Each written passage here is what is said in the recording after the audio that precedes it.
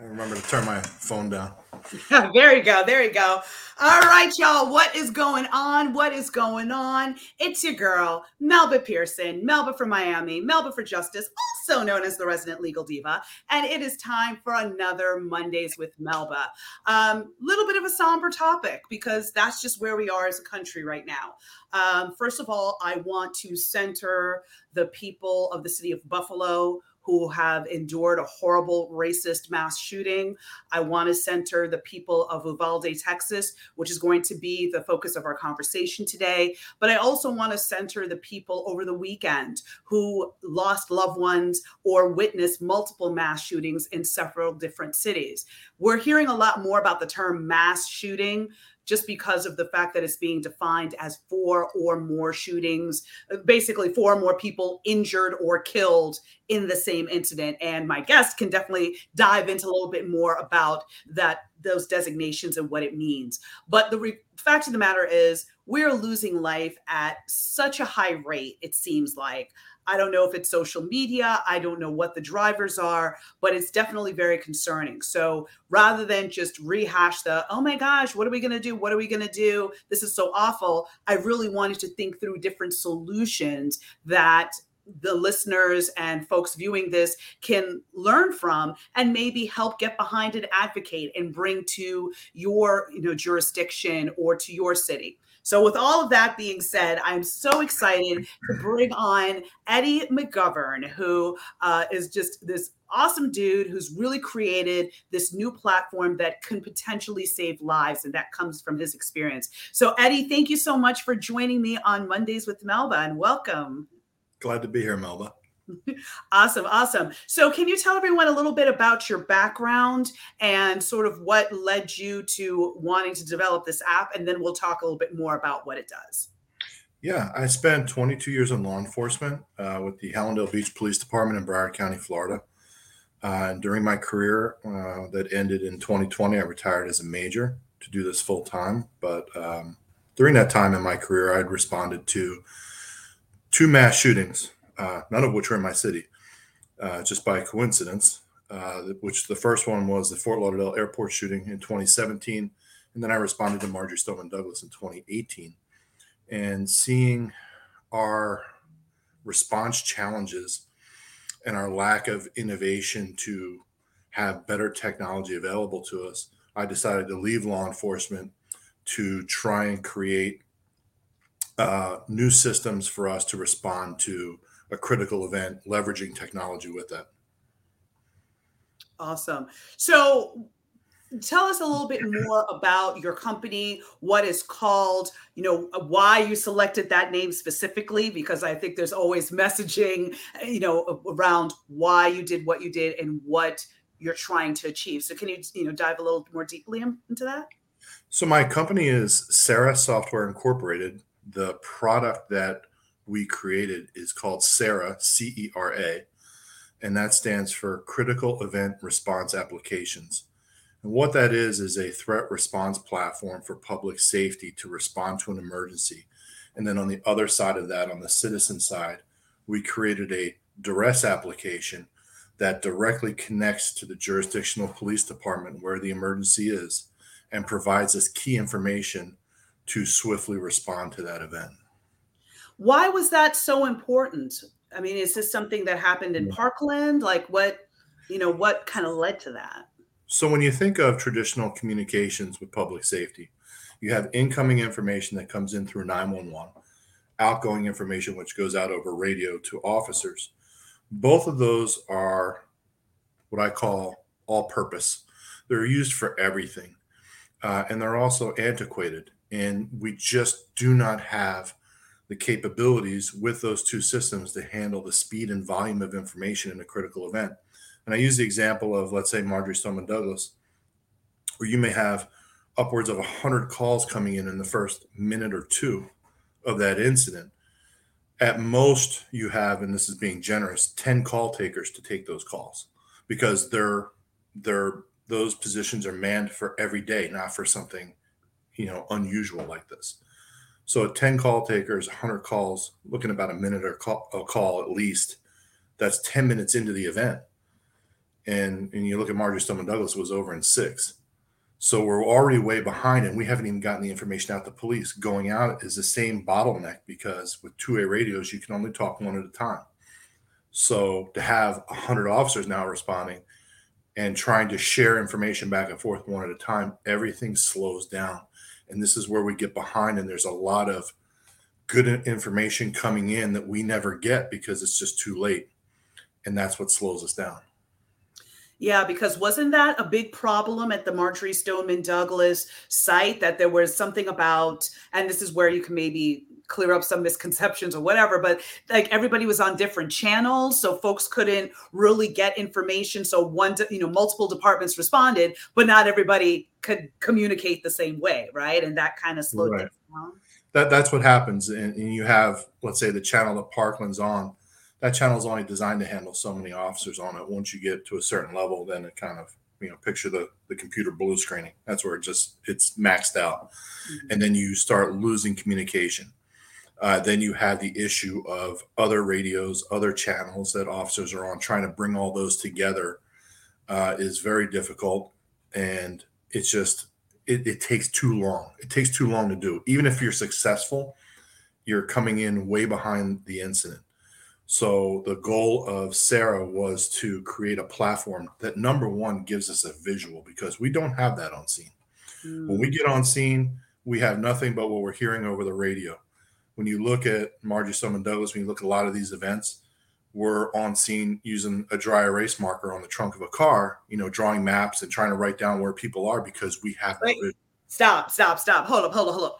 You're saying that 2017, 2018, I'm not talking like 19 something, 20 something, 2018, you have officers that are literally using a marker on a car to try to map out where people are. You can say 2022 because most agencies are still doing that. And that's Wow. because Wow. we don't have that technology out in the field. We may have advanced that in stuff like real-time crime centers or in certain large police departments, but 80% of the police departments in this country are less than 100 officers.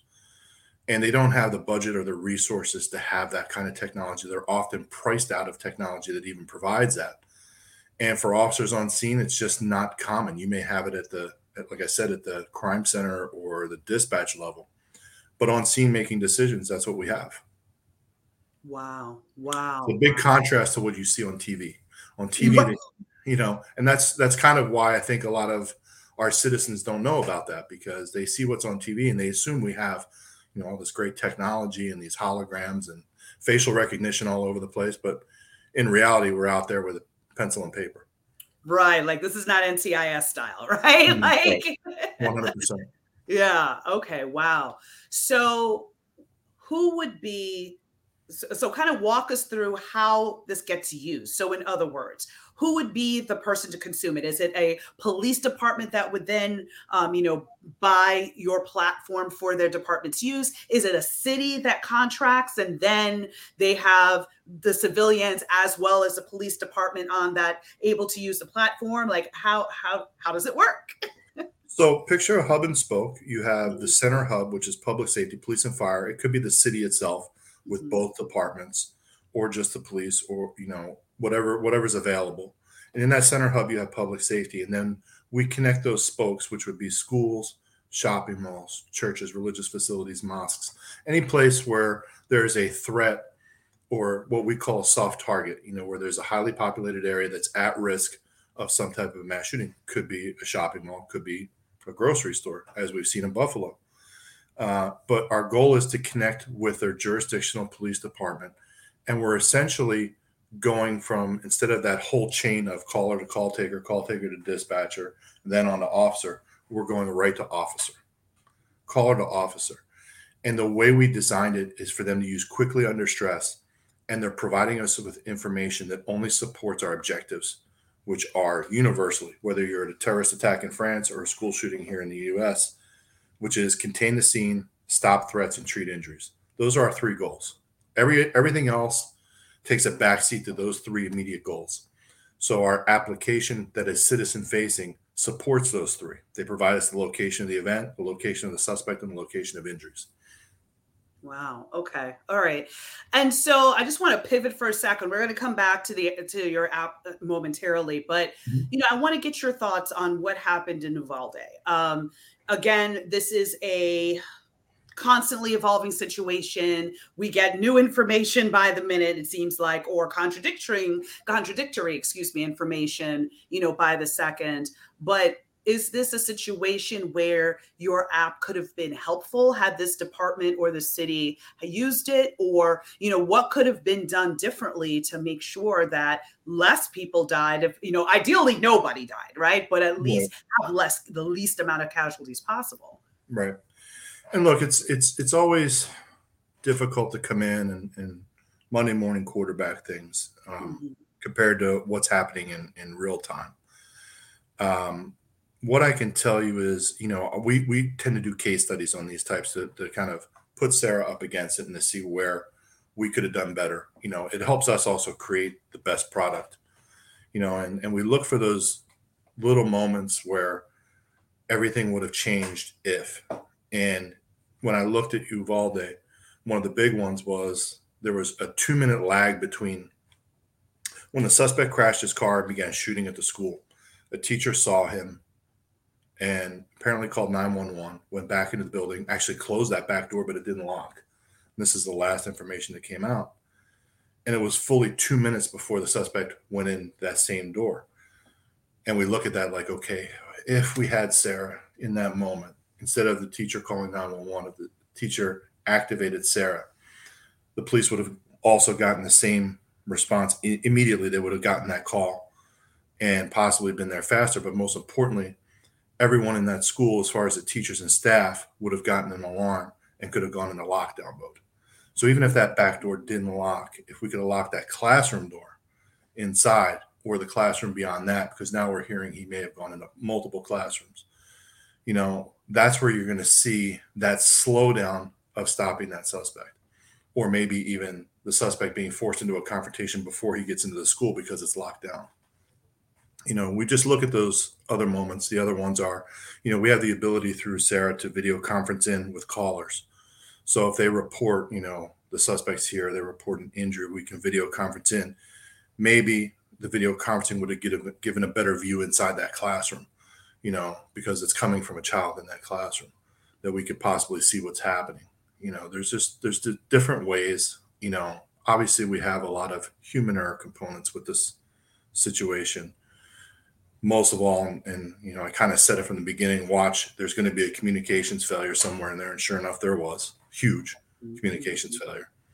Reports are coming into one agency, they're not getting to the other agency. You have one of the commanders on scene doesn't have a radio. We're hearing all kinds of things coming out, and I'll wait to see, the rest of the report. But, this is the unfortunate reality of public safety, of this limited technology, this antiquated equipment that really just slows us down and just handicaps us when we're trying to respond. Yeah, absolutely. So you mentioned that, even a child in the classroom or the teacher could have activated Sarah if it was in place. So how does it work from that threat perspective? Is it that, let's say it's an app, like you put on your phone and then you would click and then that's what triggers it? Or as much as you can discuss without it Mhm. being, Yeah, obviously no, we're not trying to.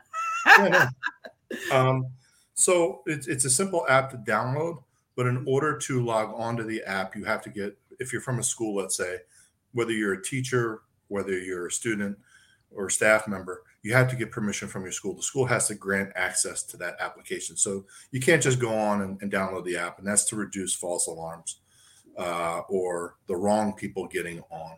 And it's the same on the public safety side or in a business side. You have to have that organization that grants permission and manages the users. So we make sure that we don't have the wrong people on or people that are no longer part of an organization on. We constantly keep that updated.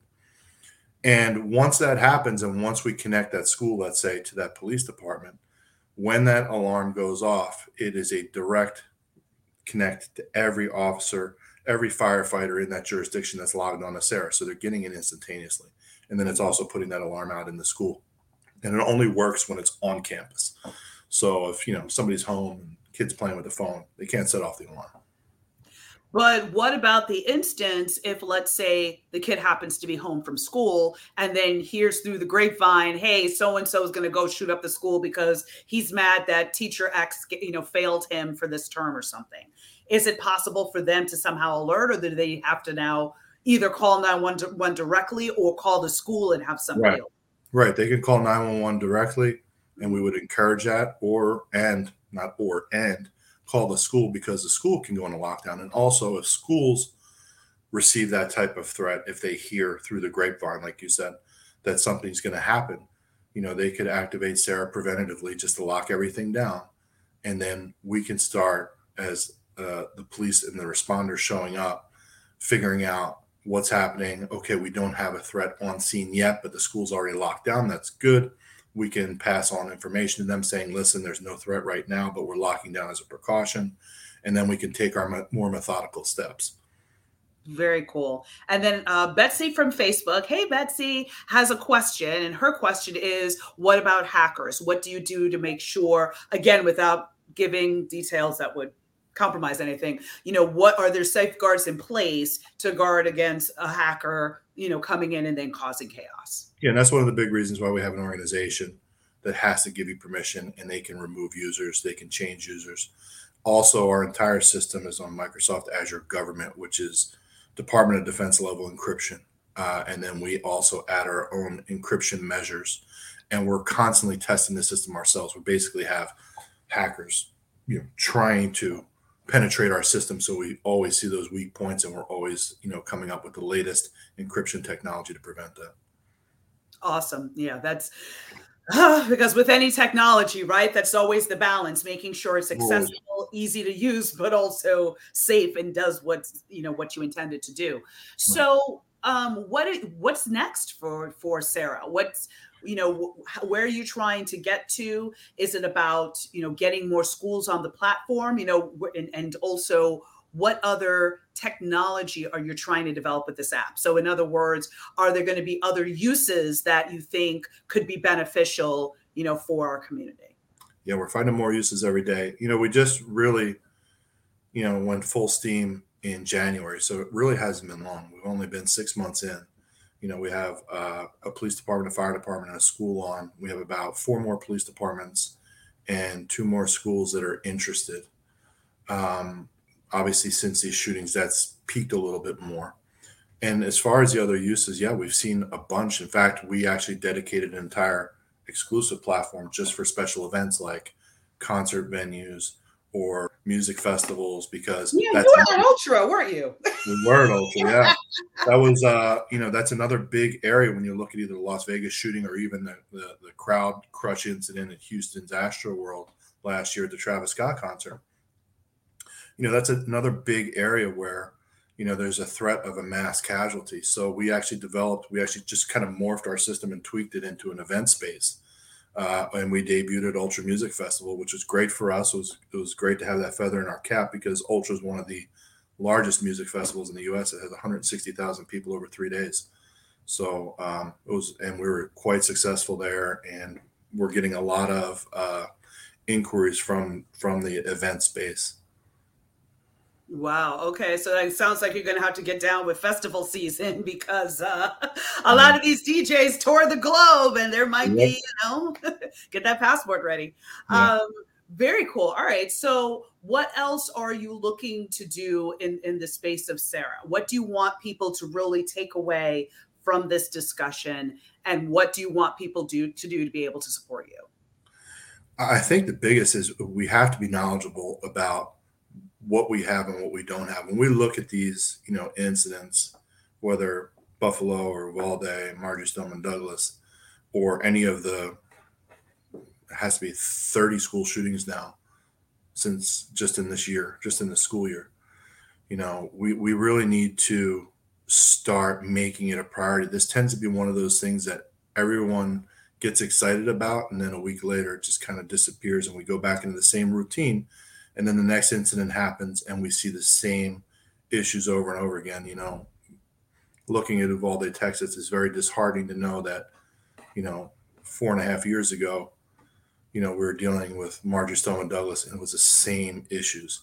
And here we are again. and nothing's been changed. And we really need to come together as a community and sit down and have adult conversations about this, and bring some reasonableness to the table.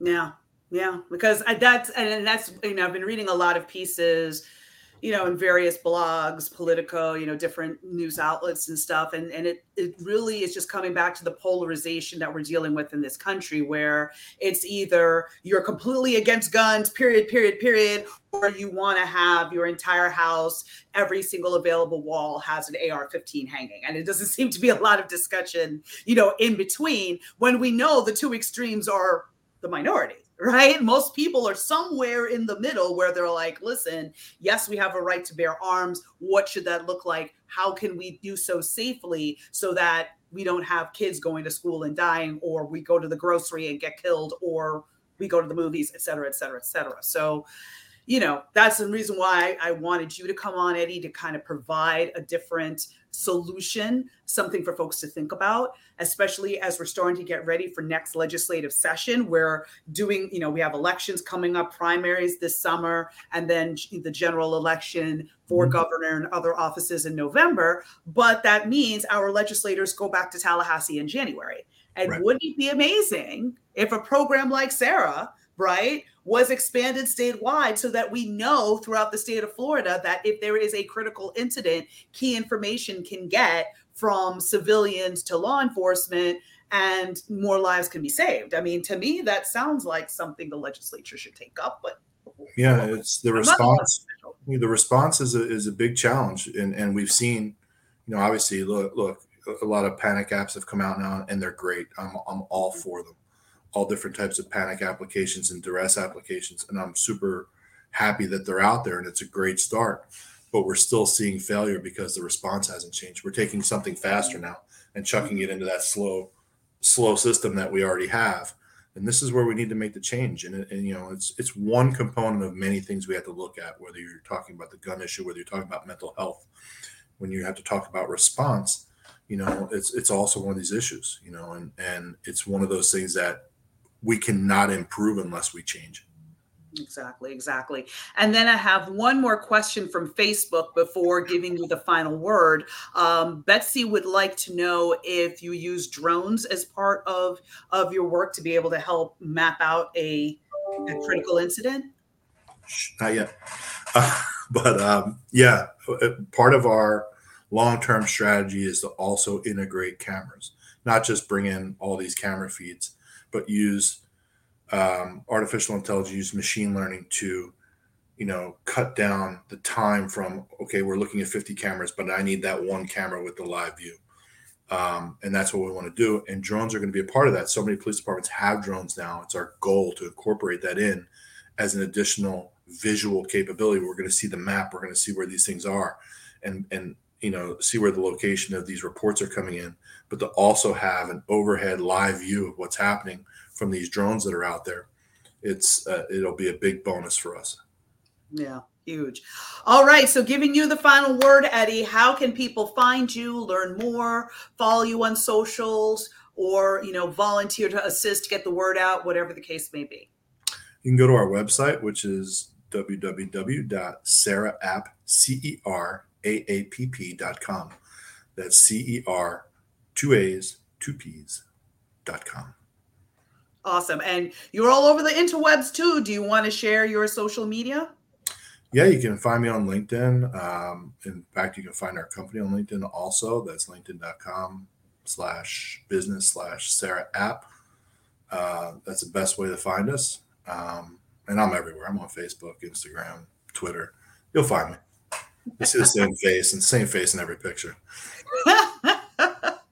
Well, Eddie, thank you so much for joining me on Mondays with Melba, sharing a bit about your work. Thank you for your service, and thank you for what you're trying to do, because at the end of the day, we need solutions. We can't sit here and keep having the same discussions and getting, stagnated in our state house as well as in DC while people are still dying. We've got to find different ways, whether it's through technology, whether it's through grassroots means, but we have to find a way to make sure we keep our kids in our community safe. And this is a very simple, nonpartisan way to come about it.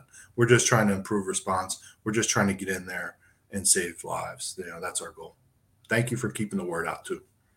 Much appreciated. All right, everybody. Thank you for tuning in to another Mondays with Melba. Next week, I'm coming at this from a different perspective because I told you I'm about solutions, not necessarily talking about the problem. We're going to talk about the rise in gun ownership, especially in communities of color. So we will have on Lou from Lou Tactical, who's going to talk about getting, if you decide that you want to go down the route of owning your firearm to protect yourself and your family. Listen, Second Amendment is for everybody. So what to think about, what to consider, where to go with it. These are all things that folks should know and have a strong base in to make a decision one way or the other. All right, y'all. Take good care. Bye. Bye.